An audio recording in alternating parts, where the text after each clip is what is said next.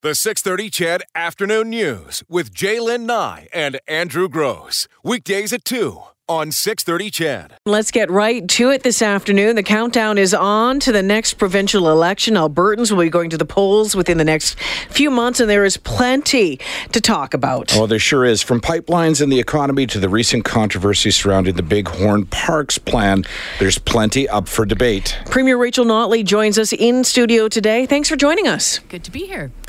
So I guess the question everybody wants to know, and we'll just throw it out there, when's the election? It will be sometime this spring. Between March and May? Yeah, be sometime between March 1st and May 30th. I can guarantee you that. All right. What are you considering going into this then? So what will be your decision? What are your factors going into this that you're going to say, okay, this is when it's going to be? What are you looking at? Well, you know, there's a lot of different things that go into play.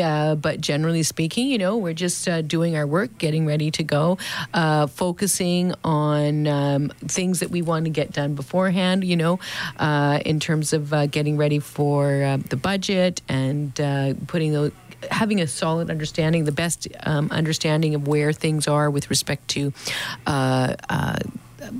projections, price projections, things like that. As you know, with the curtailment that we did in December, we've seen an incredible bump in the price of Western Canadian Select.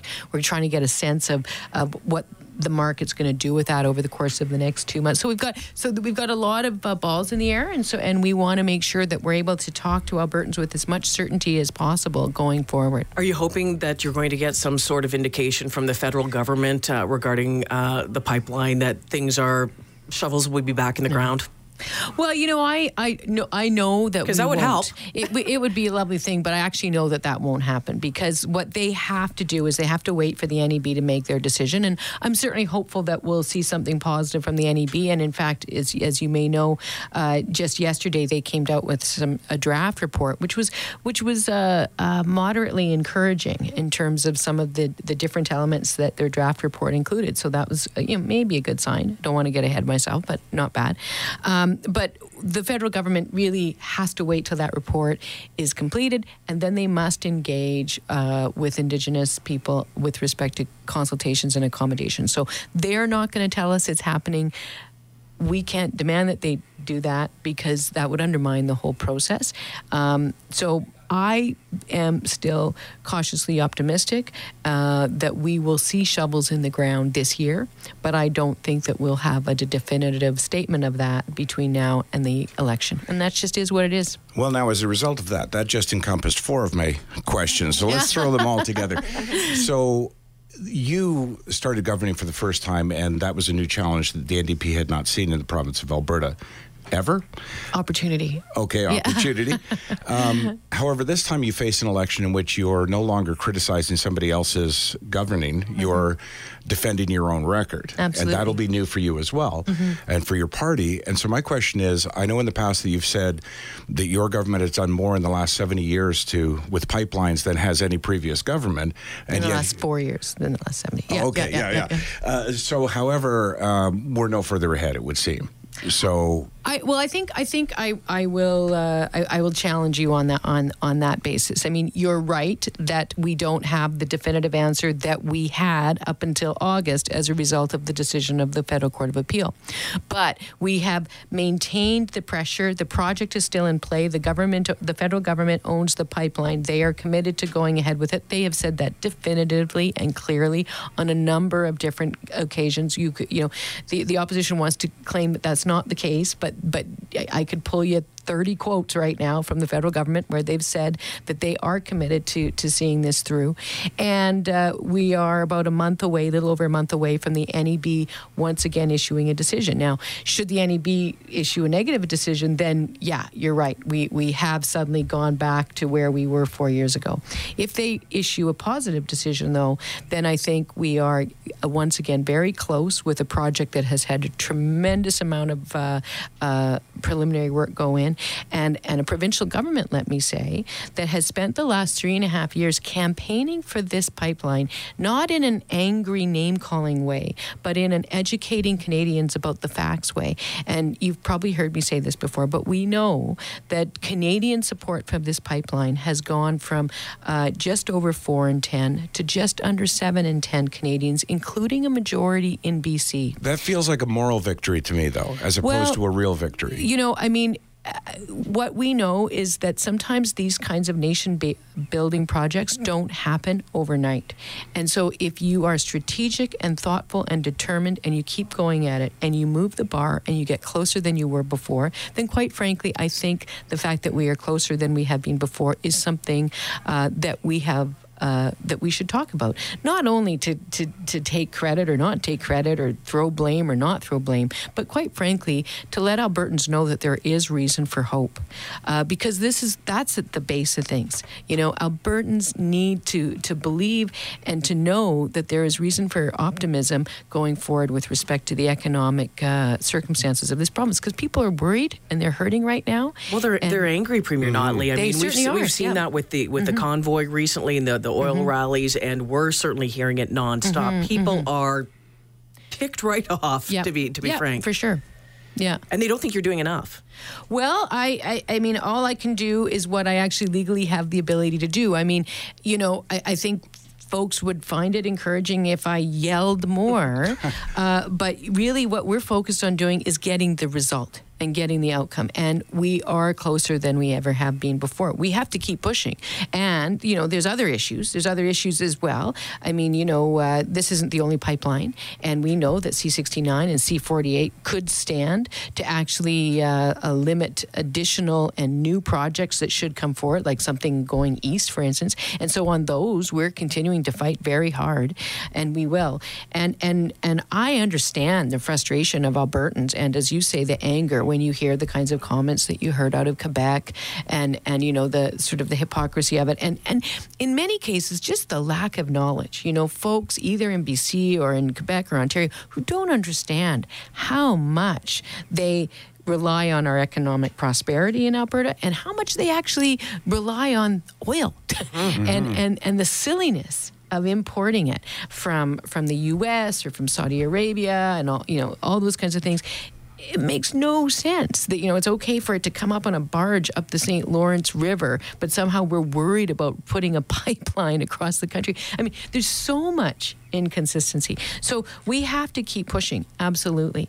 And we will. But I still believe that at the end of the day, we've moved the dial in terms of the overall opinion on this matter across the country outside of Alberta. And I think that we are closer than we ever have. And I think we're going to get that pipeline. I do. I'm also realistic, though, that it's not going to happen before the election. And guess what? That is what it is. And you know what? I'll just campaign on the basis of what's there. And, you know, because that's what you do when you follow the rules. Is that going to be enough for your party? You know, we'll see. You know, I mean, it's going to be a very, very interesting conversation. You know, the opposition is very good at criticizing. They are profoundly ineffective at offering a different vision and a different solution. They have no answers for diversification. They seem to think that the answer is simply to give a massive tax break to the wealthiest Albertans and then to move forward on things like privatizing healthcare and cutting resources from education. Well, that's not going to help regular Albertans. That's not a formula for moving forward. That's not going to build the economy for the future. And so, you know, yay, they're the best at tearing down. We're not about tearing down. We're about building up. And that's what we're going to be looking forward to talking to Albertans about in the next election. You said you didn't want to cast blame, but still on this file for a moment, because it is going to be one of the major issues in the next election. Did the Prime Minister of our country throw you under the bus at some point in these negotiations? In which negotiations? Well, just in terms of, it seems to most Albertans that you made a deal. The carbon tax for pipeline. We did the carbon tax, we didn't get the pipeline. Well, I think we have to stick to some degree with the facts. We did the carbon. In fact, it was not exactly a deal per se. I keep reminding folks that the climate leadership plan was something that we put in place before the federal government was elected, for all intents and purposes. We announced it a week after they were elected, and let me be clear, we didn't just come up with it in a week. We'd been working on it and consulting with folks for many months beforehand. But the fact of the matter is the federal government did approve the pipeline. And then when investors got nervous, they bought the pipeline. But they, like us, are subject to the rule of law, and the Federal Court of Appeal made the decision that the Federal Court of Appeal made. I disagreed with the federal government on the strategy for getting around that Federal Court of Appeal decision. We will the difference arose around whether the NEB could get back to it and issue a new decision fast enough. If they meet their February 22nd deadline, then I'm satisfied that, quite frankly, the federal government's process was arguably the one least likely to fail under another appeal. If it gets pushed off indefinitely through the NEB process, then, well, we were right and they were wrong. But at its heart, they approved the pipeline. They bought the pipeline. The courts are the courts. There are other people, other agents, other groups within the country that have a right to access those courts, and so we have to deal with it. We just do. Besides the pipeline, what else do you see as the major election issues? Well, I think, as I said, I think we've got these issues, that sort of two different views about how we support Albertans and how we have their backs as we go through and struggle with the challenges that we're facing as a province. And as I've said, I think that we need to focus very strategically on ways to diversify the economy. We're a rich province, but generally speaking, we're a small province in an international economic world, and this idea that we can just sort of turn our backs and let the market prevail when we have all these things going on in the international economic forum that we do is naive. We need to be strategic, and we need to work strategically with business to diversify and to capitalize on those areas where we have the opportunity to grow and lead not only in the country but in the world. And so we are working very hard on that long overdue task of diversifying our economy and leveraging the natural resources that we have in this province to a long-term, more sustainable economic model. That's contrasted with what you see, which is basically a complete absence of discussion on this matter from the opposition. I think the other issue that's key, as I've said, is preserving those important public services that Albertans care about: healthcare, education. The opposition has talked about privatizing healthcare. That is bad for the people that we care about when they need the care of our healthcare system. It's great if you're in the top 15% and you can afford to take your checkbook to your doctor, but if you cannot, then we need to protect our public health care. And I think that's a fundamentally important thing that needs to be fully discussed in the next campaign.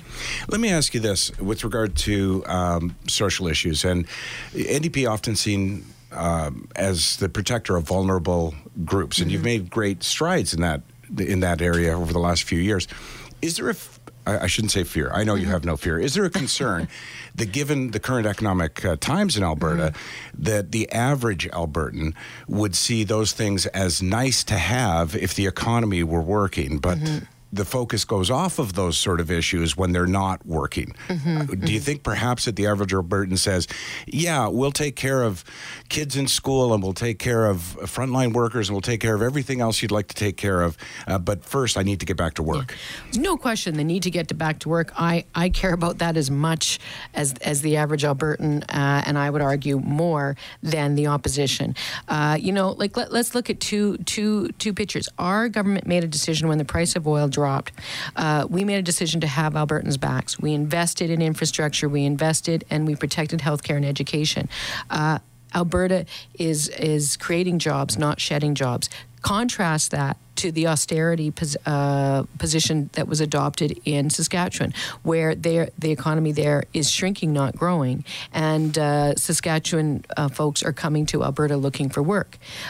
So what we did, everything that we've done in the last 3.5 years has been about protecting and trying to create jobs because we know how important that is. This idea that conservatives are good at the economy because their view is just stop, give a great big tax cut to the wealthy and then turn your back on the whole thing and just see what happens is, frankly, it's a myth. It's not real in today's international economic circumstances. And so I absolutely agree that the economy is fundamentally important to Albertans. Getting people back to work is fundamentally important to Albertans. It's fundamentally important to me. My party, my government's always been focused on working people. That's where we come from. And so we're going to keep working on ways to keep people employed and create more opportunities every day. Is the Alberta Party something that is also on, obviously it's on your radar, but there's so much noise out there, and there's been so much noise, I don't know a better way to put it, and such extreme views over the last 4 years, and sometimes you wonder, were these people living in the province all along? We never heard from them. Is there any concern that the Alberta Party could come right up the middle on this election? Well, I don't know. I mean, I think that a lot of folks, if you look at some of the most recent statements that have come out of the Alberta Party, I think what you're really seeing there is for folks who miss the old Conservative Party that was a little bit less extreme than what the version that you see under Jason Kenney, that those folks will be attracted by the Alberta Party because it's basically the old PCs who were a little bit more moderate, but still essentially quite PC, just as is Mr. Mandel, former health minister in the PC government. So, I think that they may attract some of those votes, and we'll see what happens. Before we let you go, we did want to talk about the Bighorn controversy, which has kind of blown up over the past week. You have stood by your minister. There has been calls for her resignation, and you're shaking your head, rolling your eyes, saying, "Come on already." So why are you rolling your eyes? Why are you shaking your head on that front? Because we're hearing a lot of people saying again that she's completely mismanaged the file. Well, she hasn't completely mismanaged the file. I think. Listen.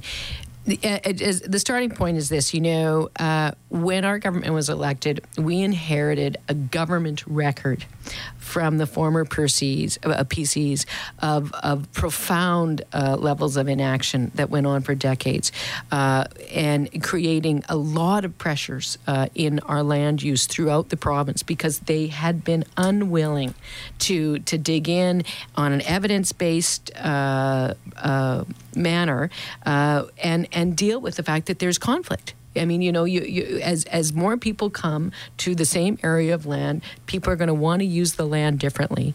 And either way, we're going to presumably want to protect it for generations to come. And at a certain point, it becomes necessary to deal with that. And over decades, the previous government failed to do that. Shannon Phillips came in as our environment minister, and she has dug in on a lot of those very difficult files. She has done it in a very determined way with a tremendous level of knowledge. She's become very informed on these files, and she has worked with lots of people. So from an overarching position, let me say, I just have so much confidence in her and very proud of her record. On this issue, there's been a tremendous amount on the Bighorn. There's been an incredible amount of misinformation. The conversations and the consultations around the Bighorn started before 2014, and the additional consultations or the work that came from that. From the consultations from 2014 was released in March, as it relates to the Bighorn, was released in March and was out for public consultation from March until the end of May. And then there was work with a lot of the ATV users who are the primarily concerned group here, and funding given to them for them to provide additional or to build more trails and all that kind of work over this summer. And so then this came out, which is about 99.9% the same as what was out between March and May. And what we're talking about here is the boundaries within which we will then, and listen to this, have another 5 years of consultation. Okay, so just to put that in context, there is no plan to limit any industrial activity. There is no plan to limit any recreational activity. None of that is in there. So what we were doing then was trying to engage in a conversation around essentially the boundary. And people were very passionate. And that is fine that people are passionate, and not everyone's going to agree, and that's fine too.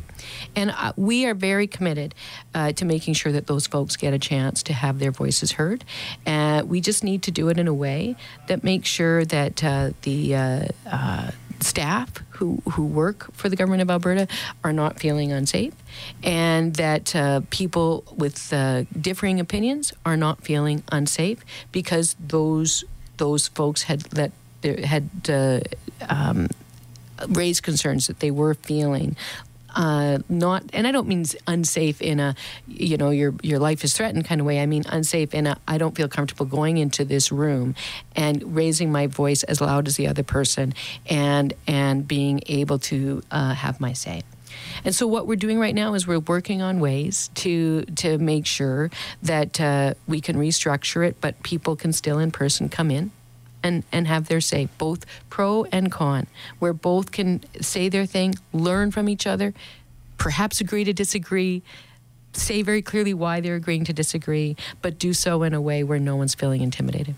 We're almost out of time, but I wanted to ask you, why won't you name your MLAs who were investigated, the sexual harassment case, whatever you want to call it? Why won't you name them? Doesn't that put undue speculation on all of your MLAs?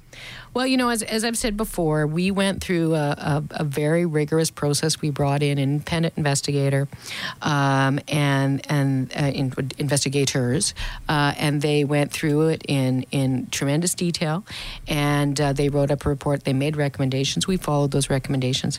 In both cases, the complainants were absolutely committed to wanting it to be confidential.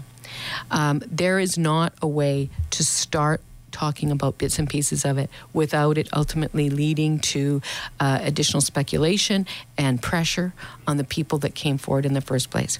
That's especially the case in politics. And if you say that what must happen in every case is that it all goes public, then you will never have anybody in politics come forward and raise concerns if they feel that they've been put into an uncomfortable position. We've been clear.